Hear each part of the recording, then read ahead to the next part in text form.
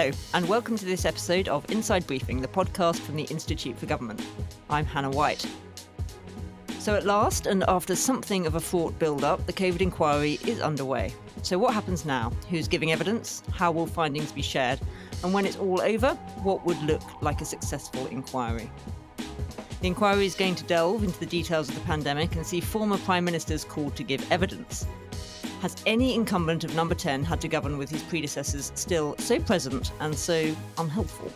We'll check in on how Rishi Sunak is dealing with the ghosts of Prime Ministers past. And how can the government make a success of its pledge to relocate civil servants from London to other parts of the country? And will this plan actually help level up the country? Well, the flagship relocation location is to Darlington. And the IFG has been in the northeast to check out how this new civil service centre is working out. To discuss all this, I'm joined by IFG Deputy Director Emma Norris. Hi, Emma. Hi, Hannah. And also with us is researcher Jordan Urban. Hello, Jordan. Hi, Hannah. And I'm delighted that our guest today is Chris Cook, Senior Reporter at the Financial Times. Hi, Chris. How are you? I'm good, thank you. I'm pleased to join you. So let's start with the COVID inquiry. Announced way back in the summer of 2021, the inquiry held a preliminary hearing this week and will start its public hearings next week. So how long will the inquiry last? Who will be summoned to give evidence? And how long until we hear any conclusions? And when it's all done and dusted, how will we know if it's a success? Well, luckily, Emma here is our resident inquiries expert. So Emma, what happened this week? Well, it might be worth a quick recap for anybody who wasn't listening last week or managed to completely miss the news. There was a big fight over some evidence that the inquiry wants to get hold of and the Cabinet Office does not want it to get hold of, at least not unredacted. So these are a series of WhatsApp messages, diaries and notebooks from Boris Johnson, but really it's about the kind of WhatsApp messages, diaries and notebooks of lots of senior officials and politicians who are likely to need to hand that kind of material over to the inquiry. At the moment, government's seeking judicial review of whether or not it has to give that material to the inquiry. This week, it's been slightly quieter. We're waiting to see when the JR is going to take place, expected around the 30th of June. But what did happen this week was a preliminary hearing that took place on Tuesday. Now, preliminary hearings are kind of procedural updates about the process of the inquiry. What happened this week was that they gave a short update on the judicial review, but there were some interesting kind of further revelations in that. So the first was that we found out it's not just Cabinet Office who are being difficult over what they can submit. The Foreign Office are also offering only heavily redacted WhatsApps. So this is an argument that isn't going to just be about one department. I think it's going to be about a range of departments in government.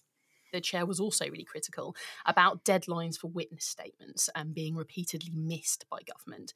Made quite a strong statement about expecting people to abide by the deadlines that have been set. So, we started in that preliminary hearing to see some of the tensions that are emerging, not just with Cabinet Office, but with government more broadly. And they also said that it's not just WhatsApp material that they're arguing over, but apparently even material from Google Spaces. Who knew that government was using Google Spaces too during the pandemic? But then the big event is that the first public hearing of the inquiry is going to take place next Tuesday. This is for Module 1 of the inquiry, so this is focused on how prepared we were for a pandemic. We don't know who the witnesses that are going to be called are yet. They are either going to publish the witness list at the end of this week or on Monday. We do know that it's unlikely to be some of the big names. It's probably going to be experts, but at some point in the next few weeks, as part of these public hearings, we'll start to see some key former politicians give their evidence to the inquiry. So we know that David Cameron, former Prime Minister, has been asked to give evidence. We think that George Osborne, the former Chancellor, has also been asked to give evidence to this module. So it's likely to be very lively when we start to see those people coming in and talking in public about what they know. The fact that the JR hasn't happened hasn't delayed the start of the inquiry. And what's the sort of timescale for that? You said it was going to happen late June. How quickly will we get an outcome from it? It should be really, really quick. The question is that once the JR happens, say the JR rules that, in fact, it is up to the inquiry to decide what's relevant, then Cabinet Office have to decide whether or not they're going to appeal that judgment. They've indicated that they probably won't, but we don't know for sure. Similarly, the other way round, if there's a surprise and actually Cabinet Office win, I think the inquiry will need to decide whether or not they want to appeal the judgment. So it could drag on if there's an appeal, but in theory, after the 30th, we should be able to move on quite briskly if there is no appeal. And in the meantime, the hearings are continuing. The hearings will continue as planned, exactly. Chris, the thing that government seems to be missing in some of this is the word statutory when we talk about public inquiries. Some of the things Emma was saying about sort of missed deadlines, reluctance to give up evidence. Does the government slightly miss the fact that they actually do legally have obligations here? I think the centre of government has a long-standing view that fundamentally any question about the release of information in any context is something that is purely the prerogative of the executive, even when there are statutory obligations.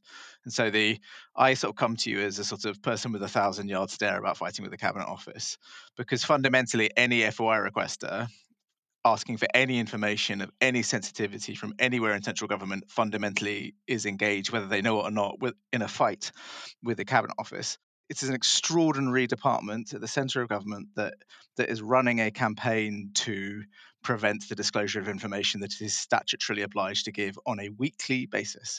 The resistance to giving over information to the inquiry is not just the Cabinet Office, but I think you have to also remember that the Cabinet Office itself advises other departments on disclosure. I think that's why this judicial review is so important, because there is a risk that there's a very clear risk that this just drags on throughout the inquiry, that, every time the inquiry requests information from a department, they start being challenged on relevance. And so actually kind of putting this to bed and having that judgment in place, sets a line in the sand. I think what's interesting, though, is that I don't actually think you're seeing a kind of a blanket, it's not relevant, we want to challenge what the inquiry is requesting. Another thing that came out in the prelim hearing this week was actually the chair praising the Department for Health and Social Care and saying actually they've been, really transparent, they've provided everything that's been requested, and really holding them up as a model for the way that other departments should be responding. So there's clearly, a bit of kind of tension between government departments on who's kind of holding things back and who's actually being quite open. And it's surprising in some ways that DH is one of the departments that's being so open, because of course it's one of the departments, that has had the most to do with the pandemic, and lots of its decision making is going to be poured over as well. One of the things I thought was really striking in the government's documents on the government submissions is that their argument strikes me as totally stupid. One of the things they say is we don't want discussions about illness, particularly. And say, well, actually, the Prime Minister almost died in the middle of this period. So discussions about illness, and this is in the middle of a pandemic, discussions about managing literally how staff were coping with the pandemic is obviously salient. They obviously need to be able to understand what the sort of cabinet collective responsibility was doing and how it was operating during this period. So I'm afraid actually messages from Rishi Sunak to Matt Hancock being rude about other cabinet ministers are actually within the domain of the inquiry. And some of the things that we know they have excluded that Hallett, the Justice Hallett has said were excluded, like the policing decisions around the Sarah Everard stuff, show that their judgment on what is and what isn't of interest is a bit bonkers. Technically speaking. Yeah. Understanding collective cabinet responsibility, particularly in the period when the Prime Minister almost dies, is obviously going to require a lot of people to disclose some pretty uncomfortable stuff. I think it's possible the Cabinet Office hasn't internalized that not all of this stuff will be published. And if it's not relevant, it won't be published. And they don't trust other people fundamentally. But I think they just have this death cult sort of view of the world. They're just obsessed with controlling flows of information, and they cannot ever get across to the idea that it's up to someone else. The roots of their fights with FOI go back right the way to the introduction of the Act, when they were absolutely appalled to discover they could lose in court, and that judges wouldn't automatically take an elderly pinstripe man's views on what was or wasn't in the public interest to be released seriously. I think as you're saying, Chris, there's something really dangerous actually about the argument that Cabinet Office are trying to make, which is that they should be the judge of what is relevant to the inquiry. As you've already said, some of the things they've already deemed irrelevant clearly are not irrelevant. But also you can't have an institution which is receiving information requests from the inquiry deciding on what's relevant. There's clearly a conflict of interest there, and it's not just about kind of Cabinet Office, it's about the precedent that would set for others. Yes, for other government departments, but what about for other public inquiries? I mean, think of Grenfell. Can you be in a situation where organisations that are receiving requests for information from the Grenfell inquiry get to decide what's relevant or not to submit? It's just completely inappropriate. Clearly, the public inquiry is an independent body, is the body that is supposed to decide what is relevant. The Inquiries Act is pretty clear on the spirit of that, which is why, I think everyone's pretty clear that the judicial review will go. go in favour of the inquiry. I think it's also just worth noting that part of the reason for an inquiry, right, is to prevent recurrence. And if we are going to have another pandemic, people are going to get sick. Cabinet collective responsibility might break down. This stuff is clearly within scope of the inquiry, because we need to understand how these things happen this time. So if it happens again, we know how to better deal with it. There's one thing I've written about in the FT, which I thought was really striking, and it's a really big question for government, which is the fact that until Boris Johnson sent it in last week, the Cabinet Office had not secured copies of his WhatsApps, right? So their argument was, well, we actually don't even have this information, was part of their reply to the inquiry. And I think that is actually pretty amazing. But it's up to a minister to determine what is worth keeping, isn't it? That's what you were writing. Exactly. So there's this, if you look at the Lord Chancellor's Code, there is which is the sort of record keeping book. It says things that are required for the public record need to be preserved. That's the sort of fundamental principle for understanding decision making. And it has a special category. One of the things it specifically highlights is that departments have to have the tools to be able to locate and put their hands on information that might be sought by a public inquiry. That is written into the Lord Chancellor's Code, the oddly named Record Keeping Code. But the way the Cabinet Office has interpreted that in its guidance to ministers is, as you say, Hannah, is that you're allowed to use private email accounts, private phones, private WhatsApp systems, but it's then up to you to decide to enter things into the record. And there are sort of two locks, if you like, that keep information out of public records. The first is that you have to decide that what you're talking about is a work product. So if I go for beer with you, Hannah and I don't know each other for a while. If I go for a beer with you, Hannah, is it work or not, right? That's the first question I have to decide on.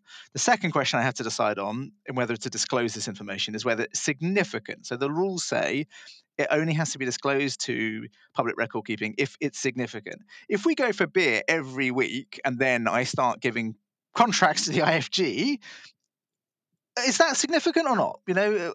How are you to decide? And that's information that if it were kept inside of the state IT systems, inside the minister's diary, would obviously be picked up and retained. But if it's inside these other silos, it's not. So what they've done is create a sort of system where they can create a sort of deliberate ignorance for the official system. So if you use WhatsApp, you're basically allowed to sift your own stuff, decide what goes through, and you have to decide things are both definitely work products and definitely significant before you're required to release them to anyone. It's absolutely a maze for lobbyists. It's absolutely designed for corrupting and corruption. And in the midst of a pandemic, when everything moved online in particular, and people are right that we're catching stuff on WhatsApp now that would have been caught in informal conversations, but also we're catching informal conversations with lobbyists that previously would not have been possible without supervision or being caught in someone's diary somewhere. Let's zoom out now to look at the inquiry going forward. Emma, what should we expect in terms of the future process? When are we going to start to find out any conclusions from the inquiry? Robert Shrimsley in the FT this week, I think your colleague Chris was writing about the problems of inquiries often dragging on for a long time. Is that what we're going to see here? Well, look, I think the inquiry is going to be a long inquiry. Then that's the nature. That was always going to be the nature of an inquiry into the pandemic that's touched, so many kind of corners of society. At the moment, public hearings are due to conclude in 2026, and then a final report will come sometime after that. So 2026, 2027. But there's been a lot of focus on that date. It's not as if that's the first we're going to hear of any findings. Actually, the inquiry's been structured in quite a thoughtful way. It's been broken up into a series of modules. We're doing preparedness, then government decision making, then we're kind of moving on to healthcare, all sorts of other subject areas. Those modules are going to be written up. They're going to have reports published and recommendations published in kind of real time, if you like. So I think we'll probably start to get some recommendations on preparedness early next year, early 2024. We'll probably get recommendations around government decision making at another point next year. So we're going to see recommendations in some of what are likely to be the most controversial modules quite soon, much earlier than 2026. So it's going to be a long inquiry, but I don't think we're going to be waiting 5 years to hear some of the chair's conclusions. Which is important, so some of those lessons can start to be learned. It's really important, right? Because otherwise, some inquiries that have gone for a big bang final report, 5-6 years after the fact, government's moved on. Public institutions have moved on. They've changed. They've already reacted to what happened, and the recommendations that you're landing are out of date. They're anachronistic. But that, I don't think, is going to be the case here. Government's still in the process of learning. Things they land next year should actually lead to change. And what about the perennial problem of follow-up to a public inquiry? Is that going to be an issue here, do you think? Well, I still think it's incredible that we invest the kind of power we invest in statutory inquiries, the kind of money, time, and there is, beyond having to present the final report of the inquiry to Parliament, essentially no levers at all that we can draw on to try and ensure that government acts. There's no requirement for them to provide regular reports on, whether or not they've implemented things. There's nobody who has the power to hold them to account. So, I hope that having interim reports and interim recommendations will make a difference, will mean the inquiry itself can do some of that work. But I think a really important thing for the inquiry is thinking about what happens when we've reported. How are they building relationships with select committees, with Parliament now, to try and ensure that Parliament plays a role? And what other institutions might be able to hold government to account once they've reported? The RHI inquiry in Northern Ireland has essentially agreed with the Northern Ireland Audit Office that it will play some of that role. Is there a similar institution that should be playing that role for the COVID inquiry? Because otherwise, what's it all for? Jordan, you're helping to run the IFG's commission on how the centre of government works or doesn't. What questions do you think the inquiry should be asking about how the centre of government worked during the pandemic? Yeah, so the inquiry has very broad terms of reference. I think it will need to ask a lot. I think it needs to cover everything from why the UK wasn't as prepared as it could have been for the pandemic. So the National Risk Register, which is owned in the Cabinet Office, didn't even have a coronavirus outbreak on it, despite the fact, for example, Asia had seen outbreaks in the past. SARS, obviously SARS-CoV-1 between 2002 and 2004. Obviously, our pandemic was SARS-CoV-2. I think it needs to look at why decision-making was so chaotic during the early days. So why did it take in Dominic Cummings telling anyway, Ben Warner in the Jeff Goldblum role telling kind of senior officialdom and the Prime Minister that if they didn't change the plan, hundreds of thousands of people would die. Why did the Cabinet Office fail in its brokering role? Our research has been quite critical of the Cabinet Office. It seemed as though there were different COVID policies in different parts of government. There were different assumptions operating. Why, for example, did the Treasury launch Eat Out to Help Out in summer 2020 when other parts of government were banking on the pandemic lasting a lot longer than that? Why did the COVID task force and the Cabinet Office improve things as time went on? And also whether there were the right skills in government to deal with the pandemic and whether the government was able to bring the right people in as quickly as it should have been able to address the problems that were rising. And I expect that the inquiry will find that Kate Bingham and appointments like that, some of them were successful, some of them weren't, but certainly an interesting model to examine for the future. They'll certainly have a lot to think about. And Emma, in terms of the sort of really big picture, how will we know if the inquiry has been a success? What does success look like for public inquiries? Well, I think the first question is, can they get access to the material they want? So we'll find out the answer to that in the next couple of weeks. Do they end up publishing recommendations in a timely way? It's not going to be a success if we wait until 26, 27, but I think hopefully we're assured on that. And then, do they lead to change? We'll see how government responds. But I suppose one of the other things we should be looking for is next year's an election year. There are going to be manifestos published at some point next year. To what extent do any of the major parties commit to, abiding by the recommendations of the COVID inquiry in manifestos? I think that'll be an interesting test to see kind of where kind of key political leaders are at on this. I think one of the other tests will be, how do people feel about the COVID inquiry? There are lots of arguments over what public inquiries are for, but it is increasingly becoming the case that one of the things they're for is, I guess, to create a sense of catharsis, to kind of bring people who have been affected by the pandemic in some way kind of with them. Right now, it feels like actually the kind of family groups are backing the inquiry because Baroness Hallett, the chair, has kind of taken a very strong line with government, shown her independence. Right now, it feels like that's working. Let's see, how that dynamic continues over the next kind of couple of months and years as the inquiry progresses. Because of the timeline, because we're doing preparedness first, it's possible it will have an enormous impact on the coming election, because preparedness is fundamentally, do you have enough people doing jobs that you need in the event of a crisis? And so the fact that we had, Tamiflu and all this stuff in warehouses would have been useless even if we'd got drugs for the right disease, because we didn't have enough humans able to run stuff. And it's very hard to see how the inquiry won't come to the conclusion that we basically run the NHS too hot.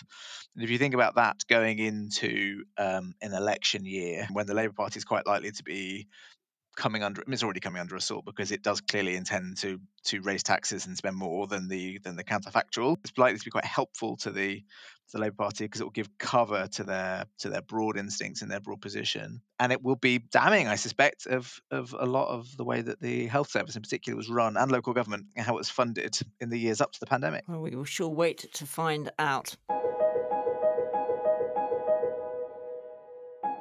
Now, one thing we're going to see at the inquiry is the spectacle of former prime ministers giving evidence, as Emma was saying. That's hardly unusual, really. The public profile of some former premiers has hardly been low recently.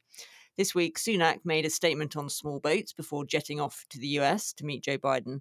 But meanwhile, Boris Johnson popped up in the Commons to lambast the government for slow progress on his levelling up agenda.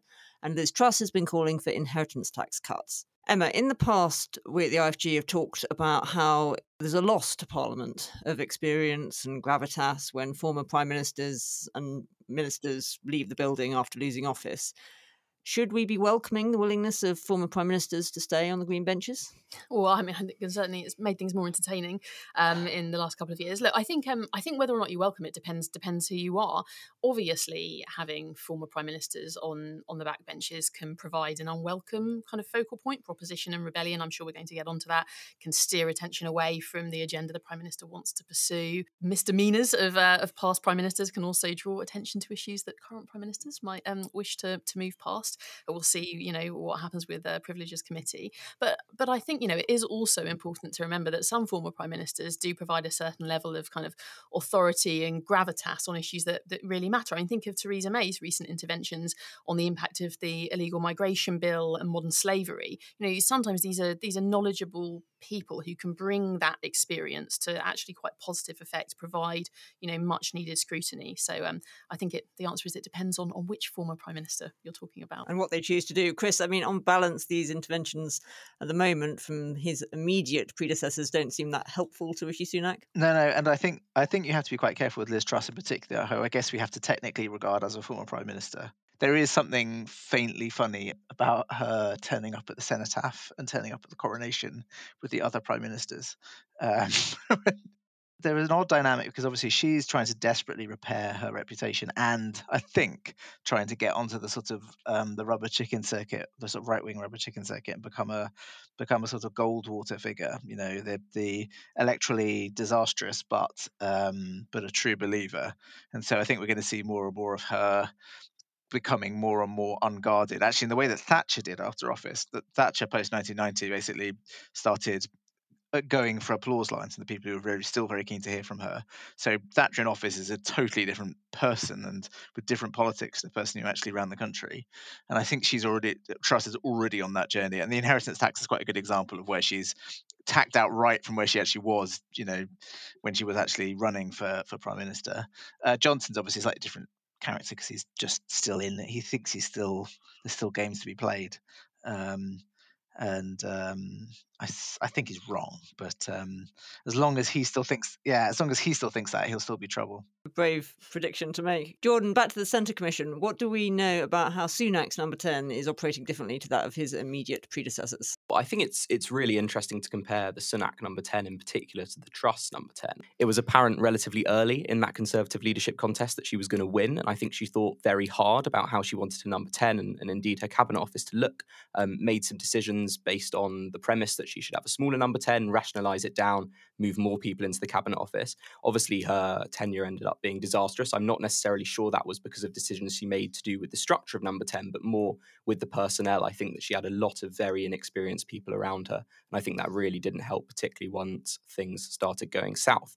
Sunak, a massive contrast. Now, obviously, partly that's because he was thrown into the role, didn't really have time to get a team together before he went in, a lot slower in appointing his special advisors, but actually I think that's ended up being for the best. He's got a lot more experience in there with him. He's got some big names, some big hitters who have done previous jobs in government, who've been in prestigious roles in Westminster and elsewhere. And I think that's probably, to my mind, the biggest difference so far in the way that the Sunak and the Truss operations have been different. There's less factionalism, I think, in the Sunak appointments as well. I wonder whether the Sunak number 10 operation would have voted for leave overrule. I suspect not. There are quite a lot of people in there who I know voted Remain. They're quite distraught about the result in 2016. there are a lot of ex-Cameroons hanging around Sunak in a way that they were brought back after the great purges under Truss. And Emma, for Labour as well, I mean, there were a fair few former Labour leaders out there too, and they're not all entirely silent.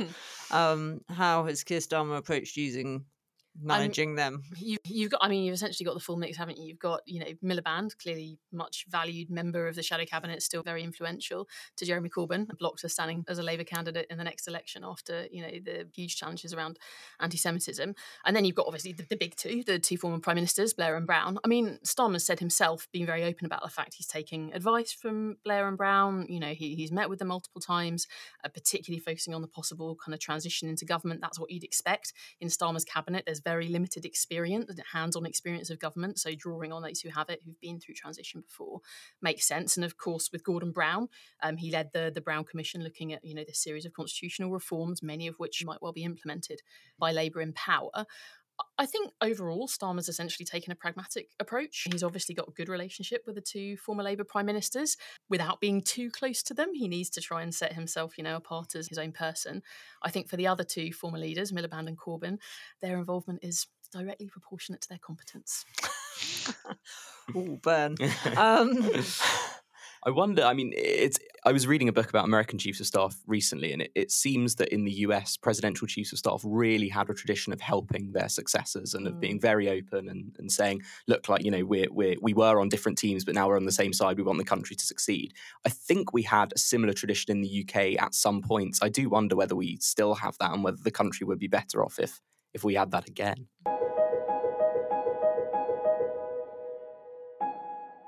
Well, if the COVID inquiry is causing headaches for the government, and some former prime ministers are doing the same, let's change the mood by taking a look at something the government seems to be doing pretty well, and that's acting on its promise to relocate parts of the civil service out of London. If you haven't heard of Darlington Economic Campus, then don't worry, Jordan here has been there and chatted to people who work there and has written us a brand new report on how it's all working out. So, Jordan, can you give us some quick background? What did the government promise to do, and what is it doing in Darlington? So the government promised to move 22,000 civil servants out of London by 2030. About 1,000 of them will be senior civil servants. Now, almost 80% of the civil service are already based outside London. So the thing that's different here is policy and senior roles moving. Policy roles in particular, and particularly some of the departments that have moved up to Darlington, do tend to be very based in London. So the Darlington Economic Campus is the flagship campus of civil service relocation. There are now 9 departments and public bodies based there, including the Treasury, which is sort of the campus's headline department, if you will. They've currently got about 600 staff there who have joined in addition to the 700 staff that were already working in Darlington as part of the existing Department for Education office. They're expecting to end up with about 1,400 plus the 700 working at the DFE. And as I said, you went up there for a visit. Who did you talk to and what did you make of it? Yeah, we spoke to kind of local politicians, local officials, business leaders, civil servants working at the campus. To be honest, very positive impression. It's a really quite thriving place, and it was really quite striking to see quite how many senior and policy officials were up there. It was great to see Beth Russell, the Treasury's second permanent secretary, and some directors general as well. It really does have a kind of thriving campus life, and we really got a positive impression of what it's been doing both for the civil service and for the local area. Chris, what do you make of this initiative? You obviously used to work for the BBC and they did something very similar with Salford. That's right. Yeah, the BBC has a lot of these sort of these campuses, and I think the big insight that the BBC's restructuring sort of really brings home is that you really need to make sure that you have a whole sort of career path that you move out there, right? So the thing that doesn't work is, to give you a real example, is that if you go and work at the BBC on Newsround, the children's TV program, you have to go to Salford for it. But you're probably a journalist, and most of the jobs that you're going to go back to or move on to will be back in London. So the people that go up for the children's news services generally don't really settle, and they rent small flats. They basically, lots of them even commute in and out, and it's a sort of unsettled thing. By contrast, the people who work on 5 Live, which is entirely in Salford, where you could join as the lowliest runner and become, director of the channel. That is all entirely in Salford. Likewise, sport is entirely inside Salford. people settle there, they've moved there, they've really bedded in, they've added to the, for want of a better term, like the middle class sort of trellis that you can build economic development around by moving those good jobs to that bit of Manchester. I think that's the big thing. The real fruits come from moving an institution over in such that you don't have to, people won't dip in and out. And I would worry slightly about the civil service approach to this, because it is fundamentally the case that the civil service policy teams revolve around the minister. Are people going to think, I can make a career there, I don't mind going there because I know I can become the second permanent secretary? Or will they think, yeah, how do I avoid going to Darlington because, I'm always going to be sidelined, I'm always going to be a second class citizen? And that's, I suspect, going to be the long-term challenge for how they make it work, and the economic impact if people are just flying in and out all the time. I don't think Leeds has been regenerated by NHS England having people turn up there basically once every month for a meeting. Jordan, what did you make of the ministerial presence in Darlington? Is there any risk? I mean, obviously, it's quite close to the Prime Minister's constituency. If and when Rishi Sunak is no longer Prime Minister, is that going to make a difference? I think that one of the reasons we are so optimistic about Darlington at the moment is it does seem that there's a lot of both ministerial and senior civil service support for it. And I think one of the big reasons why I kind of emphasised earlier the fact that there are policy and senior roles based up there is because it does show the people who are there, exactly as you were saying, Chris, to do with Salford, it does show the people who are there that they do have a viable career path right to the top of the civil service at the campus.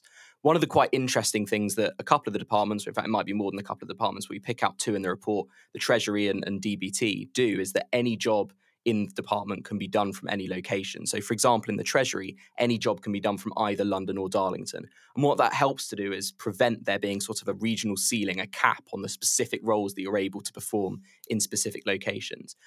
It was interesting, Chris, coming back to ministers, it was interesting that the people that we spoke to at the campus actually were less interested in ministers coming to visit because obviously, a ministerial visit is a ministerial visit. They felt more passionate, and this was absolutely of existential importance to the campus, that ministers allowed them to practice hybrid ways of working. So we had one interviewee that told us that if I got called into London because I had to have a meeting in person with the minister, I wouldn't be able to do my job from Darlington. And I think that's absolutely the sense that people have, that the reason this is going to work, if it indeed does work, is because ministers, visits are important, and they're particularly important for the external perception of the campus and for the kind of local pride angle, but particularly important that they allow people to dial in, to do their job from Darlington, to have meetings, to give briefings in that manner. I hope you're right.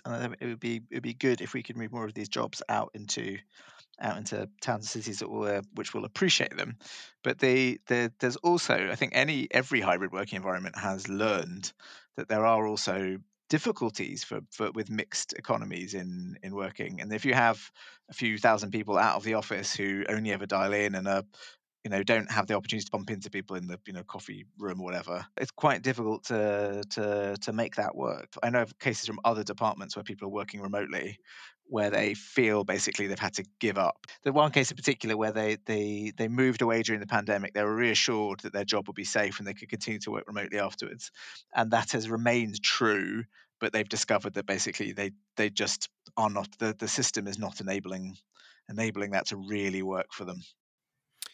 And just to come back to the point that Chris was making about the sort of extent to which doing this really makes a difference in terms of the local economy, obviously part of the rationale was the link to levelling up. Emma, Jordan isn't quite so enthusiastic about how the Darlington shift is contributing to levelling up. Is that a problem? I mean, I think it can contribute to, whether you want to call it levelling up or tackling regional inequality. I think it can make a difference, but not in that way. I think, the act of relocating, like some civil servants, is not going to kind of shift the dial economically. As Jordan said earlier, right, like 80% of civil servants are already based outside London. So the number of roles that are going to be relocated as part of this are not going to shift the dial. It might provide a very small economic boost to the areas receiving jobs, but that's probably it. What I think it can do, though, is help get a kind of different kind of experience into the policy-making process.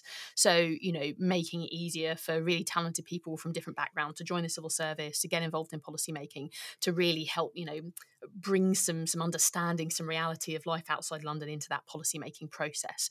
So I think that's the way things like DEC could have an impact on levelling up, not directly, but more improving the way we think about policy and decision making? I think I'd be more optimistic about what it could do economically, because I think the real effect of bringing in a group of particularly more senior civil servants into a place at Darlington is that you're going to create more graduate jobs. You're injecting a sort of sequence of graduate jobs, and if they settle there, you're sort of injecting a group of unattached graduates into the labour force as well.